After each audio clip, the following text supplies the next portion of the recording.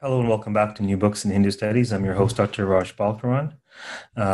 Today I have the pleasure of speaking with Dr. Neela Bhattacharya Saxena. She is a professor of English and Women's Studies at Nassau College, Nassau Community College, and we'll be diving into her fascinating book, Absent Mother, God of the West. Neela, welcome to the podcast. Thank you. Thank you very much. So you have to tell us a little bit about the genesis of how you came to write a book called Absent Mother, Goddess of the West. I'm sure you have no shortage of snippets of that tapestry, some of it you share in the book. But is this from your research in English, in women's studies? Do you have religious studies training? Is it from a literary perspective? How did this come about, and what is sort of your methodology, if you will? Well, I am a totally accidental scholar of religion. Aren't we all? So actually, when I showed up in this country more than 3 decades ago and haltingly started to teach, every now and then a conversation will come up about religion. And actually, almost always, see, this is what happens when you live submerged in the mother consciousness. I'm from Bengal, and great goddesses were deeply ingrained in my cultural upbringing. Not just that, I had a very deep connection with Kali, which was totally personal. I never thought I will utter even a word about that inner journey. So what happened here is that not only that the goddess was dismissed, but it was assumed that all Indian women are oppressed by its own patriarchy. And I know about Indian patriarchy, but this wholesale generalization that goddesses do not mean anything because there is this thing called patriarchy. So I began to explore that. I started to speak a little bit and began to wonder about the God of this land. I knew, but it's a completely different thing when you experientially are led to that. So what happened, that this whole challenge to my identity, and the other thing that people were not seeing me as a professor of English. Constantly there was challenge from students. This third world woman, what is she doing teaching? Random stuff, even from scholars, even from colleagues every now and then. So what happened was that I began to articulate my Kali consciousness more and more. And that led to my first book called In the Beginning is Desire, Tracing Kali's Footprints in Indian Literature. And that's what suddenly landed me into the world of religion. Believe me, I did not know there was such a thing as American Academy of Religion. I didn't know. So I have no training in religious studies. My PhD was on Euro-American tragedy a long time ago from my university in Allahabad. I studied the Greeks. I thought I was studying Euro-America, and my understanding of literature. I am trilingual, so Bengali is my mother tongue. Hindi, I grew up learning. But the strange thing about Kali, and so in my college, I have to give credit to my community college where I was allowed to express myself. I was allowed to develop courses. And then I thought, what happened to the mother god? Was there ever a mother god in the Western tradition? When I developed the course called The Goddess in World Religions, that's when I started to see some amazing things. But in the meantime, I had been traveling all over Europe, mainly for a conference, which I mentioned in the book. And unconsciously, I kept looking for the mother god because I thought if Kali is not something that I have conjured up in my mind or just so-called Hindu goddess, what is the reality? Because she came to me as an experiential reality many, many years ago through my own family's Kali Sadhika, and I called her pregnant nothingness. So that journey brought me to the, literally this powerful presence of the Virgin everywhere in the European landscape. So as I developed the course, taught the course, and I saw the young women in the class, how transformational this experience of the divine feminine was for my young American students. So this is how slowly I think the book started to take shape. And more than 10 years of journeying into texts. I mean, I'm still a scholar and a teacher, so I have a lot of materials, citations and all that. But I would say that the book actually is profoundly a personal journey. It's a personal journey, a kind of reverse journey from China Galant's book. She has a book called Longing for Darkness, Tara and the Black Madonna, which was my first startling recognition that there is a black, completely black figure, mother figure in Europe. So I kind of trace unconsciously the journey into her land, like she journeyed into the Eastern world. I ended up journeying into her world and connected with this profound mystery. There's a number of pieces in what you say that I would love to dive into. Sure. We'll certainly have time to talk about some of the content of the book. Let us just talk a little bit about maybe the methodology and the what they call in religious studies the etic-emic divide. So right. In terms of methodology, is it fair to say that it's primarily literary theory, or that you primarily study you study religious texts in a manner comparable to how literature is studied? Is that fair to say? Yes. I would rather, because that's my main training. Yes. Literature is my love. Literature, that's what I teach. And understanding the language of scripture, if it is too literalized and the metaphor gets lost, the other thing that happens when scripture is too holy. So I kind of like my own literary reading. If I have to put it within, but on the other hand, from the very beginning, I've been completely interdisciplinary. So when I was doing my PhD too, psychology, philosophy, all those elements were integral to my understanding. So it is interdisciplinary, but I guess mainly from the literary studies perspective. I can relate on a number of levels. My love was English growing up, just language arts. In some years it was called in the curriculum in Ontario, or English more overtly in university. And that was by far the course with which I had the most ease, fluidity, effortless marks and all that. So I enrolled in the University of Toronto for an English degree. Total artsy-fartsy kind of lad with a philosophy and history minor. Yes. The goal was to teach, because what on earth would you do with that? I wanted to teach high school. That was my dream job then. And then I left school due to a number of pressures, and I came back and I discovered that one could study Hinduism at university. But really, it took me a while to realize that I was looking at the Ramayana, the Mahabharata, my book on the Devi Mahatmya, was using my literary and analytic mind, even drawing in, for example, Umberto Eco as a theorist, to help us to grapple with Purana.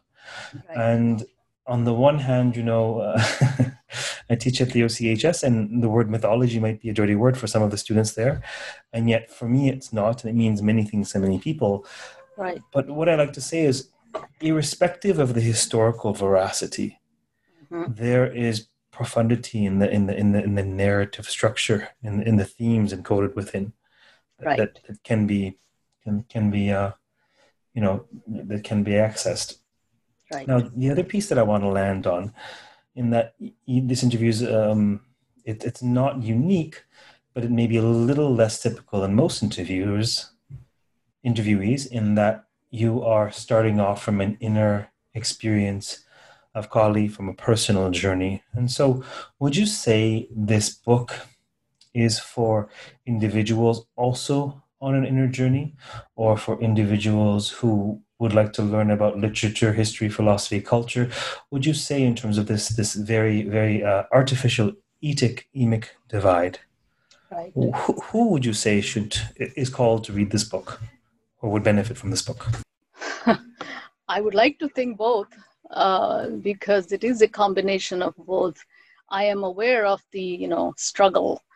I think we have come far away in our collective history. The colonial history has created tremendous conflict. It has created tremendous confusion, misreading, but that has changed. I also find that in the way, say, the goddesses are seen, as soon as scholars began to practice, or maybe they were already practicing, they were not talking about it because that wasn't kosher. So once that people started to come out of the so-called closet, and not just that, I think women played a big role. Women first, they started to challenge the so-called objective scholarship. They began to see that this is not a universal perspective. You're not studying anything from some sort of an objective, God's eye point of view. It is either a scholarly Western imperial perspective. Sometimes it is highly androcentric. So I would think that we have come to a place in our collective history where we have to see the marriage of subjective and the objective. We have to see where our inner journeys are vitally important if we want to really reclaim a balanced existence. We have created severe imbalance in our lives and on the planet. So I think my book has been received by a lot of people who are looking at, say, the planetary crisis, search for the divine feminine. And I was very happy to see that the scholarly world also has responded rather well. Now, would you say, there's much I wish to say, but I try as best as possible to feature your perspective on the podcast. Would you say that, how essential is that direct experience that you had? Is that that vision, that experience of what you call Kali? How is that sounds to me and reads to me as it's a crucial component to your perspective, is it not? And also, could you tell us then, do you mean, when you say Kali, are you talking about what one would visualize in the iconography, what one may study in a religious studies course? Are you talking about something grander than this deity that's worshipped in Bengal? Like, what do you mean when you say Kali? Right. Okay. So the experience, I did not have a clue when it happened in my 20s. It was so radical that everything changed at that moment. And I do write about that in my first book, not in this one. It was a total dissolution experience. It's an experience where all concepts of God had vanished and the self had vanished. Today I have words that I can use to describe, but it did try to, it was so bewildering and horrendously scary. It wasn't some fun thing. And it went on and on and on. I was terribly sick physically. I had no idea what was going on, but I know it was a total meltdown. But one day, it was just this magnificent vibration of the cosmos that I was experiencing. It wasn't until much later when my guru arrived, when he said that I had a glimpse of the Samadhi experience. And Kali, in Sanskrit, as you probably know, one who takes you out of time from Kala. So she is this experience of, she eats time. So she devours time. And time creates self, right? Or whatever we think the self is. So, and spontaneously, I described her as pregnant nothingness to capture the paradox. And then I was led to the books on Tantra, and I would call myself a practitioner of tantric traditions, both Shakta and Vajrayana, but without any identity. So when I say Kali, she's the one who devours your identity. But then it takes a lifetime to integrate. What is that? It took me to the journeys that I couldn't have dreamed of. And again, it's something that we are born with. And then there are many Kalis. And now, having studied a little bit of the Tantras, I know that these are levels of experience of dissolution. Laya Samadhis of various kind. Nagarjuna speaks of 20 of them. We know there are 12 Kalis in Kashmir Shaiva tradition, which is a Kaula path. But without that glimpse that I was given, profound by Siddhama, I'm pretty sure, even though I don't have any proof of that, the Kali Sadhika of my family, the initial one, none of this will make any sense. And I was so frightened to even open my mouth about it, because people would think I was having some sort of psychotic experience or something like that. I didn't know what it was. So Kali is the name and the form, I guess, given by our tradition.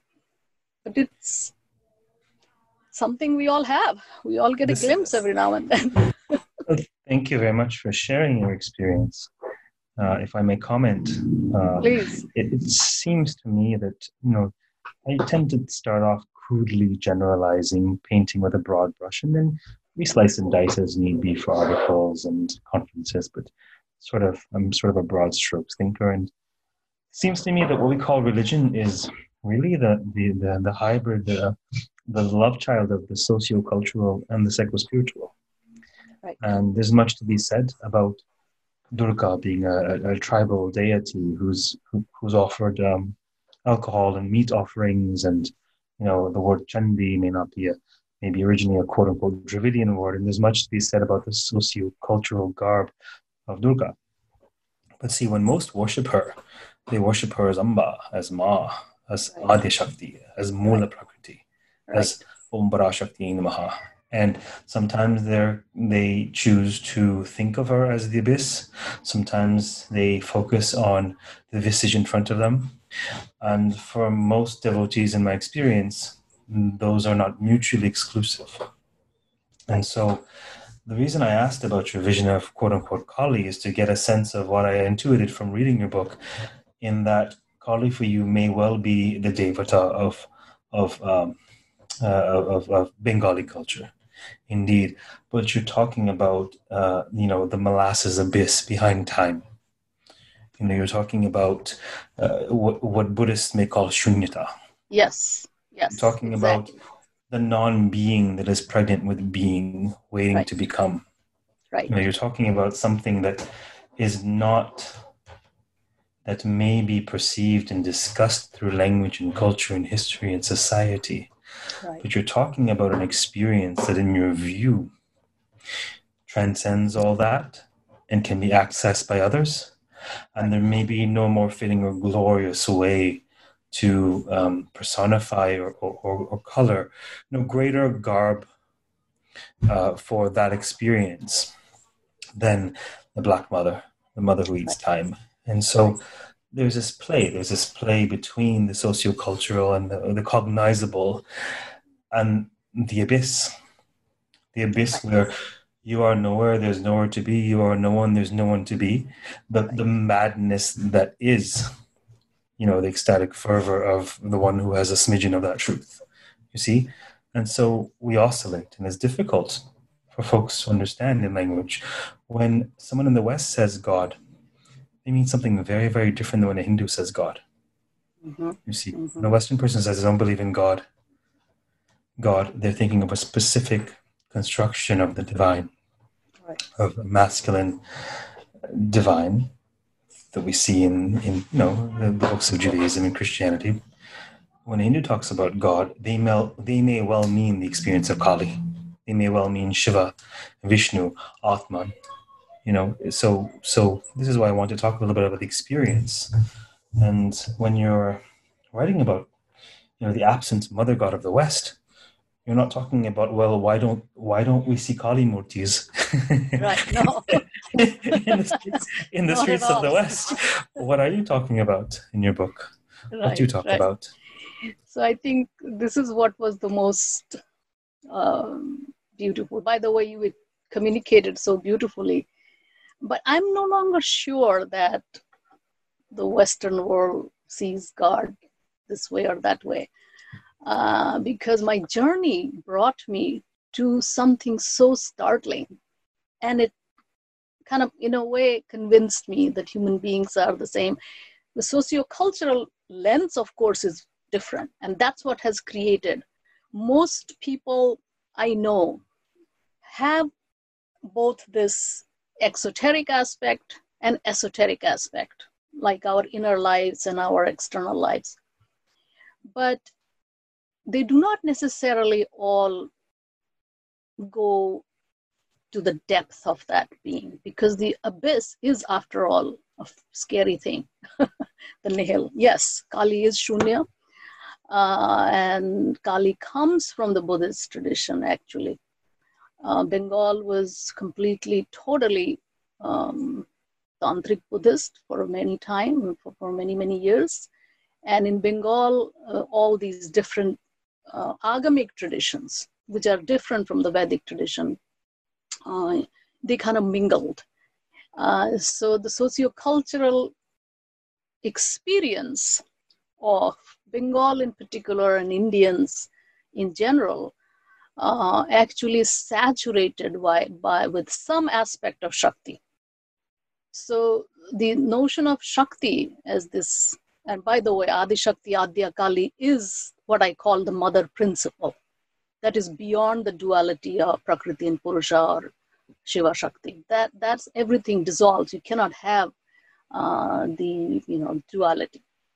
But in the Western world, over and over again, my experience showed that they had lost the Shakti, the divine feminine aspect. And that's what had created a kind of severe psycho-spiritual crisis. I started to see every day in my experience that people didn't even know what I was talking about. The God was completely male. The women, students, when I will ask them, even those who will say that, oh, that's just a spirit. And so can you imagine that spirit in a female form? It was always no. Doesn't matter whether it was an ordinary student or somebody with a PhD. Women themselves believed. And they identified with the binary, dualistic, hierarchical organization that the female is just body, flesh, matter, dark. I always teach this in my classes, this hierarchical dualism, which is utterly different. This is metaphysical dualism versus, say, the yin-yang polarity, the Shiva Shakti's dance. So the sociocultural aspect plays a huge role in everyday life of people. But when it comes to the exploration of the depth dimensions, which I see everywhere now in the Western world, but things have also changed in the last 20, 30 years. Tremendous interest in goddess spirituality, tremendous interest in divine feminine. And I think people who've been doing yoga for all these years, people who have been experiencing, say, Buddhism, Hinduism,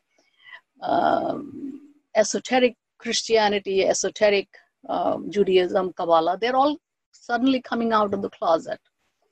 So yeah, I think my journey began with that question, and it led me to things that were just absolutely marvelous. But yeah, even today, people do make this distinction that God in the biblical sense is male. But Kali, I don't think is God either, because that's a name and form given to something that you, as I said, so beautifully expressed, of this experience of the abyss, Well, the Shunya. uh, what you're talking about relates to various different pieces of my life and work. In 2010 to 2013, I used to do a whole bunch of sort of goddess talks and workshops in the Toronto practicing, seeking primarily yoga community. They were looking for enrichment or some tools to think about and grapple with. Really what we may call Indian religion, but they were most interested in the feminine divine. They were most interested Right. in goddess workshops and understanding and relating to the divine as feminine. Mm-hmm. And there's really there's lots to be said about what you're arguing in your book and sort of thoughts that have come to me over the years. Let's maybe focus on the content at first. I'll share some more towards the end of the interview. But what do you find in your book? What do you argue? What I'm arguing? What show? Yeah, what do you show? Well, I showed that the divine feminine has always been there, even though textually and scripturally you can see there's a chapter called matricide, extremely difficult chapter. Negrophobia, I also talk about negrophobia, the fear of blackness, fear of death. I show that it has led to devastating consequences. So there's some part of it diagnostic for myself. Some people resonate with it, some people don't. That's a different thing. But it was a journey of discovery, See, we all somehow internalize racism, sexism, classism, imperial aspect of the self, this bloated self. So I think in the course of the journey and the writing of the book, I see the roots of these things, because we've been trying to solve things on, a surface level. I talk in my classes that the cultures need collective psychotherapy. So where we have to go see what has been so scary, what we have suppressed, and at what cost. We have gained a lot, Look at this amazing machine that is connecting us at this time of COVID all over the world. But I think I have, from the response that people have given me, that I am able to show that absent Mother God of the West is not that absent. It's easy to tap into her, kind of almost scintillating, vibrating presence. And that's also experiential, by the way. It's not a theory. I had some amazing experiences in the caves of Pythagoreio in Samos Island, which I write about. So the Virgin, both in her exoteric and in the esoteric aspect, actually came to me. So she's not a theory. She's not a figure for me anymore. So the Virgin Mother, Black, in her Black aspect, where it is integral. I also discovered the Mary Magdalene. I'm on sabbatical this semester, and I'm working on Gnostic Gospels. And I found an incredible teacher. She is in the California area. Recently, I discovered her, another magical thing that I write about in my blog. So people who are looking to see a kind of marriage of East and West, people who are seeing that the divine feminine is not a concept, she's not just a murti, she's not just, she doesn't belong to any religion, and the most extraordinary aspect, that she totally destroys our narrow identities. All the dualities, I call them dueling dualities, whether religious strife between men and women, races, they come from very rigid identities. And this experience of the mother, I think even a glimpse can really loosen that hardened identity. Think about, in the name of all these things, in the name of religion, we have killed so many people. We continue to have that kind of strife. But at the source of every tradition is the stream, I call it the stream of mother consciousness, nurturing but fierce. She's not some goody two-shoe, soft deity either. where life and death dance together. So I hope that those who pick up the book will have some fun with it. I'm sure they will. And I, of course, fully respect what you were saying in terms of the book being spawned by a religious experience that is accessible to others. What I would add to that, rather than detract from that, is that whether or not folks are able to have such an experience or even subscribe to the possibility of such an experience, let's bracket that out without denying it, obviously. Right. It seems to me that there is great psychological and sociocultural value in turning around in one's mind the absence of this archetypal human figure. If we believe that we are biology and culture, fine. It takes two to tango. We all have a father and mother if we're lucky. Right. Certainly we're imprinted by these two gendered roles throughout our lives. And certainly we can ask the question from an anthropological perspective, what impact does it have on society if one does not envision the powers that be to be of both genders, right, or to be of different stripes? So there's much to be said. I had a massive epiphany, massive, a mind-shattering epiphany in 2010. And a few months later, I started teaching at the School of Continuing Studies. I just finished my master's at that time. Mm-hmm. And I've taught at the school every year since, and I've just recently left so I could focus on OCHS and some undergrads at Calgary. I had this massive, massive epiphany. I was looking at sci-fi fantasy, and I was reading sci-fi fantasy. I was doing my sort of intuitive literary read of sci-fi fantasy and seeing that, oh, this is ancient religion. This is ancient Near Eastern religion. Yes. Oh, these are all religious tropes, religious ideas. You know, Arwen is a nature goddess. She's commanding the waters to be parted so that she's healing Frodo. I mean, the thing is, I didn't discover Star Wars and Lord of the Rings firsthand until I was literally 30 years old. Right. So I discovered them with my training in people and religion and these archetypes. And then it was clear to me that, so I proposed this course to talk about ancient religion and modern sci-fi fantasy. And while I'm preparing for the course, I discovered Joseph Campbell. And I discovered Joseph Campbell's influence on George Lucas. I'm like, oh, I'm not nuts. There's a connection here. Absolutely. But the huge mind-numbing revelation into my psyche was, there's no mother in our creation myth. There's no mother in the West. We are the motherless children of Abraham. This has to have a deep impact on a cultural level. And then I started reading the Hebrew Bible. In translations, I don't read Hebrew or Greek or Latin. Mm-hmm. And I had this epiphany. This is never having taken women's studies, never having studied this at university. It occurred to me that, oh my goodness, this is the only creation myth on the planet where everything comes from a man. And womankind is blamed for sin. Adam's punishment is to deal with the earth. God brings bread from the sky. It's like the father breastfeeding you, right? And I had all of these epiphanies of, oh, this is a narrative of a people usurping the power of the fecundity of the earth, the power of fertility. This is a people who are sort of eclipsing the power of the feminine, or at very least putting it in the hands of the masculine sky god. And huge epiphany, massive epiphany.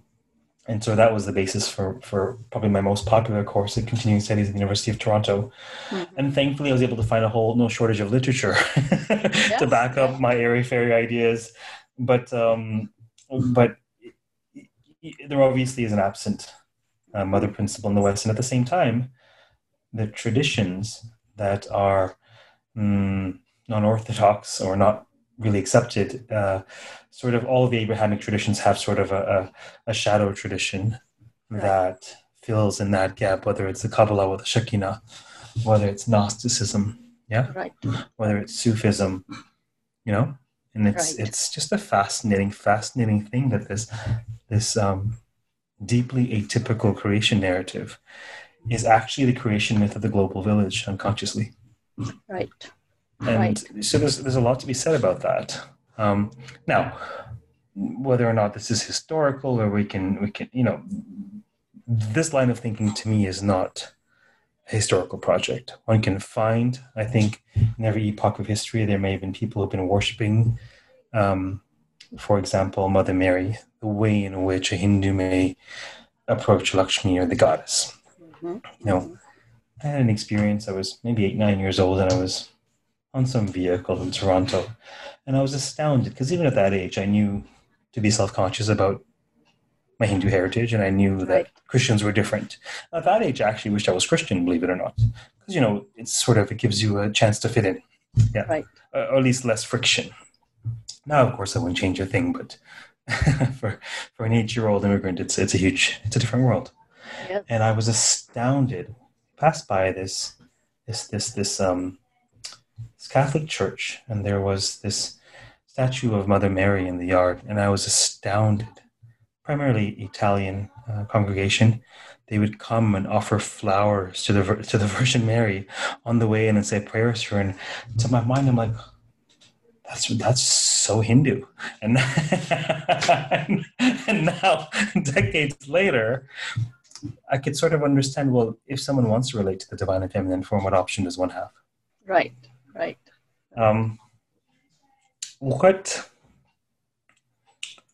what do you most hope people take away from this book? Well, um, I don't know. I really don't know what. I guess people have to trust themselves. They have to, and what happens in my classroom actually, that is what has given me the most hope. And it's just, the book is simply, as I said, it's the experiences that my students had in the classroom that made me even gave me the courage, besides some of my friends who said that I have to write it. So in the deep quiet of our being, there is this source which is so marvelous.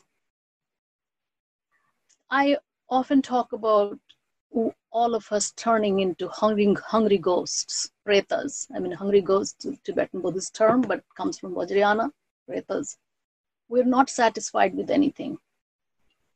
We're living in the middle of plenty and constantly craving for more. Even so, this mother nature, I mean, funny that even Western world with God up there and Mother Nature is not God, but they still call her Mother Nature, right? And now in our delusion, we thought we are separate from her. And both theism, extreme theism, monotheistic theism versus extreme atheism, scientific materialism, which are two sides of the same coin, actually desacralize materiality. So the key thing that my student got, that I wrote in the beginning in the introduction, I said that when we take the word mater out of the word materiality, we fall into materialism. And I was so shocked that my 18-year-old student could understand it. What does that mean? That means we have separated the spirit from matter. And we see this is just matter. This is dead matter for science to extract. And it's always feminized, from Cartesianism to religious, and including a lot of Indian Prakriti Purusha problem. If you don't get it, if you don't get Sankhya, and you fall too much into Vedantic Mayavadi stuff, there is a lot of mess there. I mean, well, I'm absolutely aware of terrible oppression of women in India. I mean, there is something to be said that just having a goddess is not necessarily, a solution to everything, except, of course, in the deep psychospiritual realm. That's a different thing. But what has happened, what we have become, these hungry ghosts consuming and consuming and consuming to the brink of this incredible devastation, self-destructive. I think this is what I want people to know, that there's nothing to be afraid of. Everything has already been given by the mother. I mean, Mother Nature is one aspect of the mother. She's a cosmic mother. She is the one who nurtures. She's the one from where we have come. And there's no fear. I mean, it's easy to say, but if my young American students' experiences are any testament, it is not that hard. And all the practices that have been taught, even yoga, these are body practices. They're not just mind. They're not simply about the mind. They bring you to the depth of your own body, where the sacred nature of the body is very, very clear. If you don't take your entire materiality as something numinous, we'll keep destroying everything, including ourselves. So what the Mother God does actually, for me, any God can do that in a real sense, is this total sense of the sacred without binary opposition between sacred and the profane. It's not like sacred is in this temple and profane is out. No, it's this integral sense of something which is non-dual, but does not destroy duality. That's why the term that is used actually in Vajrayana as well as Shaiva Shakta tradition is Advaya, where we can dance together, where everything has been sacred. This conflict, this perpetual conflict. And I resonated with you discovering about these, science fiction stuff. I teach science fiction course, but I had discovered how all these mythologies are showing up because my sons were playing this video. I said, my goodness, they're just resurrecting all the world's stories, right? Because the Western materialistic atheism, which by the way pervades the whole world now, there is no boundary. You cannot say this is West, this is East. It's as much present in Bangalore, or Johannesburg or anywhere, But this world is also demythologized, right? Created a disenchanted world, kind of reductive sense, vitally nihilistic, and that creates, all kinds of problems. We know the mental illness, all kinds of disorders that we're suffering from. They are a product of that disjunction. So talking about the Mother God is simply to create the balance. And I discovered that in Gnostic Christianity, there is Mother Father. They call about Mother Father God. So first, at least bring the feminine back. Bring the feminine back. Bring the aspect of the feminine that is suppressed because it opens us up to areas that are very vulnerable, right? It opens us, but without that, there is no creativity. Without that, there is no beauty. It is nothing but some sort of dry consumption of stuff. I cannot even call it, capitalism, consumerism, which is the economic markers are. It's stuffism. We have no sense of beauty. We have no sense of, this beautiful geometric mandala that the whole universe really is. And she introduces us to that numinous materiality. So I want to demystify the word materialism. Materialism is this reductive. We have not learned to really treasure all the, this magnificent universe. So if I may, Neela, with respect, I want to provide the opportunity for two Purva Pakshins to speak to, two interlocutors who may have, ideally these voices will come in with respect and say, look, I don't know what you're talking about, madam.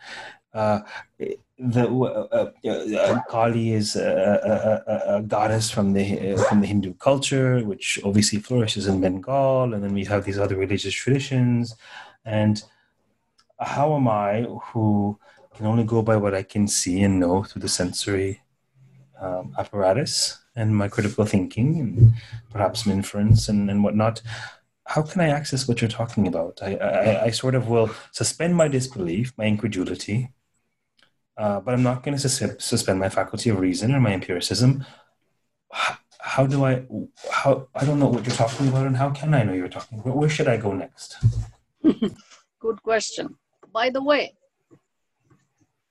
the Great Mother, and again, this is something that I have discovered through my exploration of the Western world, is also supreme reason, by the way, not ratiocinating rationalism, which is a truncated aspect. And I come from a highly literate, highly intellectual tradition, as you know very well. It is not some sort of soft, simple, wishy-washy path either. If I take the Indic tradition seriously, we have to look at the entire tradition, not just this one thing or the other. So total understanding of our supreme reason means it's a heart mind. It's not a separate thing. So somebody who says, how do I go about it? If you are interested, by the way, I don't care if you don't, because this is not a proselytizing tradition. You're not going to shove stuff down people's throats. If the call comes, you're going to go. You have no choice. And believe me, at the peril, and I wouldn't go into that, the perils you feel are very real, but you have no choice. You will go to this because it's like the attraction, the pull is just tremendous. But there are ways. If there were no methods, then a Buddha will not speak of, skillful means, right? The Patanjalis, the, Yogacara, they will not create methodologies. Kabbalah will not have these methods. Gnostic traditions will not have the Hesychus, the desert fathers of Christianity. They all created methods, right? Even simple thing like the mala. So when you actually understand what the tradition is, it is simply see your own mind. It's not that hard. I do these small experiments in all my classes with my students. First, go see what's going on inside yourself. You have to suspend your disbelief. If you want to go deeper, first see, and in 2 minutes in my classrooms, my students see, first they realize that they're not here. Their mind somewhere else. They are anxiety ridden, they're worried about, their boyfriend, girlfriend, their jobs.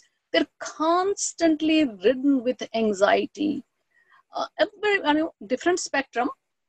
So 2-3 minutes of simple self-observation will show you a path to yourself. That may take you to, and again, of course, if you want to take the journey, there is a conscious journey, there is an unconscious journey.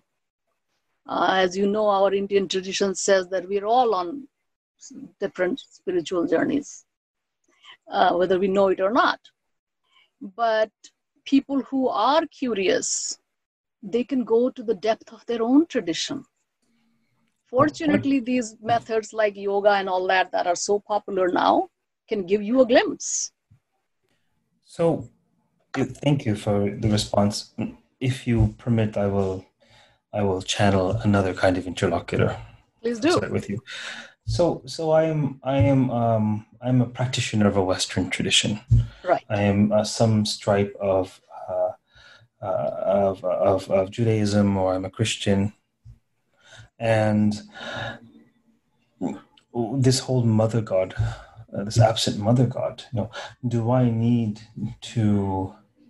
If I wanted to stay within the parameters of my tradition, do I need to resort to or engage these other sort of marginal traditions, Kabbalah, Gnosticism. They may be out there. They're not sort of what I'm being taught at the church. What does one do when one is on board with divinity? They have a practice. They may be somewhat open-minded, but they're in a Western tradition, and there is no divine mother. What do I do? Well, if it works for you, perfectly good. As I said, there are wonderful, really great people, Christian people, full of kindness, full of generosity, love. They follow their tradition. They do so much good, and they're happy. If you do not have conflict, you're not having a war in the family, you are generally okay with your world. What's the problem? As I said, this is not something that I'm shoving anybody's, throat or anything. It's not necessary. The church practices themselves are profoundly beautiful. It's funny that when I was very young in Kolkata, I had walked into a cathedral, and we were like Hindus, so we go take prasad, right? So when they asked us to line up for the Eucharist experience, we just stood and we took it. We took that prasad, the blood and bread, and I didn't know. Later, some people said you cannot do it because you have to be Christian. I was what? It didn't make any sense to me. But now when I look at the rituals, beautiful rituals, and think about it, how many Hindus are actually going out and trying to really understand what Kali is? Most of them are going and putting some flower and, okay, mama, give me this, give me that, and they're going about their business. At one level, most people, these are just socio-cultural things. When I ask them, I say, people don't even notice what the murti is. I mean, when I was a kid, I was very curious. I wanted to know what this murti means, right? So in that sense, I would say, well, if it is working, perfectly fine. If you are curious, well, there is a wide, beautiful world out there. And that's about it. Now, of course, my listeners know because of they've had exposure, but I hope that you understand these are just interlocutors that are respectfully advanced for the sake of discussion. I have no vested interest in. Yes. I have enough of the youth to corrupt on my own without the podcast, so I don't need to convince anybody of anything, not even them. Right. No, it's been lovely. Very interesting chatting with you. More and more, there's a wider range of literature on the podcast because it's grown beyond what I expected a podcast in quote unquote Hindu studies could possibly grow into. And so we're including various emic voices, various comparative projects, various developments in the field of loosely Hinduism or Hindu studies. So it's been quite interesting speaking with you. And I did receive a note from one of our audience members who had requested that we take a look at your book. So I'm glad we got a chance to. If those of you out there are listening, by all means, you could send me a note. You can go to rajbalkaran.com. There's a contact page and form. And send me a note if you have a request or a comment. And we'll see what we can do to ameliorate your podcast listening, especially at hopefully the tail end of COVID-19 here. Neela, was there anything else about the book or your work or your platforms or that we could touch upon before we close today? Right. So I think since Kali is about dissolution of identities, at this point in my life, I do not have an identity. I had written in the beginning that as soon as Kali mantra takes hold of your being, your gender, your caste, your religion, everything falls off. And that in itself is a profoundly freeing experience. If I'm asked to, put myself in some box called Hindu, I cannot do that anymore. I cannot say I'm a Buddhist either, even though practices are Vajrayana. Right now, I am a student of a Gnostic Christian teacher. My guru right now is Rosamond Ikshwaku Miller. An amazing, someday, hopefully I'll write about her. So I can only speak for myself. This is a personal journey. where I discovered a lot of fellow travelers, coming from different things. And of course, there are people who also challenge, like my class. When I teach the class, there are people who are frightened. I know some students can, oh my God, this is some devil, right? The goddess is a devil and whatever. But I don't have anything to say except that this journey has brought me to places, human places. I don't know about something that is beyond my own experiences. The experience of Shunya itself is something so strange that we cannot quite articulate. Mother Principle has given me joy, more balance, less conflict. But this, and just plain, Ananda. So what more does one need but Ananda? Nothing to add, nothing to take away. Right, again, I also discovered this Ananda, because it's life, right? It's not sitting in some cave. So on a daily basis, you also have to deal with the pain. The COVID is telling us, right? So where regeneration and degeneration, they're part of thing. Life and death are part of this thing. Suffering, the first noble truth of the Buddha, is very real. Not just in its grasping aspect, but everyday pain and suffering. But I think this connection with something deeper within us, it gives us that ability to live life joyfully. Wonderful. Well, thank you for your time today and appearing on this podcast. It was a pleasure speaking with you. For those of you listening, we've been speaking with Dr. Neela Bhattacharya Saxena on her very interesting book, Absent Mother God of the West, and the subtitle says it all, Kali Lover's Journey into Christianity and Judaism. Perhaps this may be of use for your spiritual journey, for the enhancement of your perspectives in terms of the kinds of ways people relate to religion or the goddess.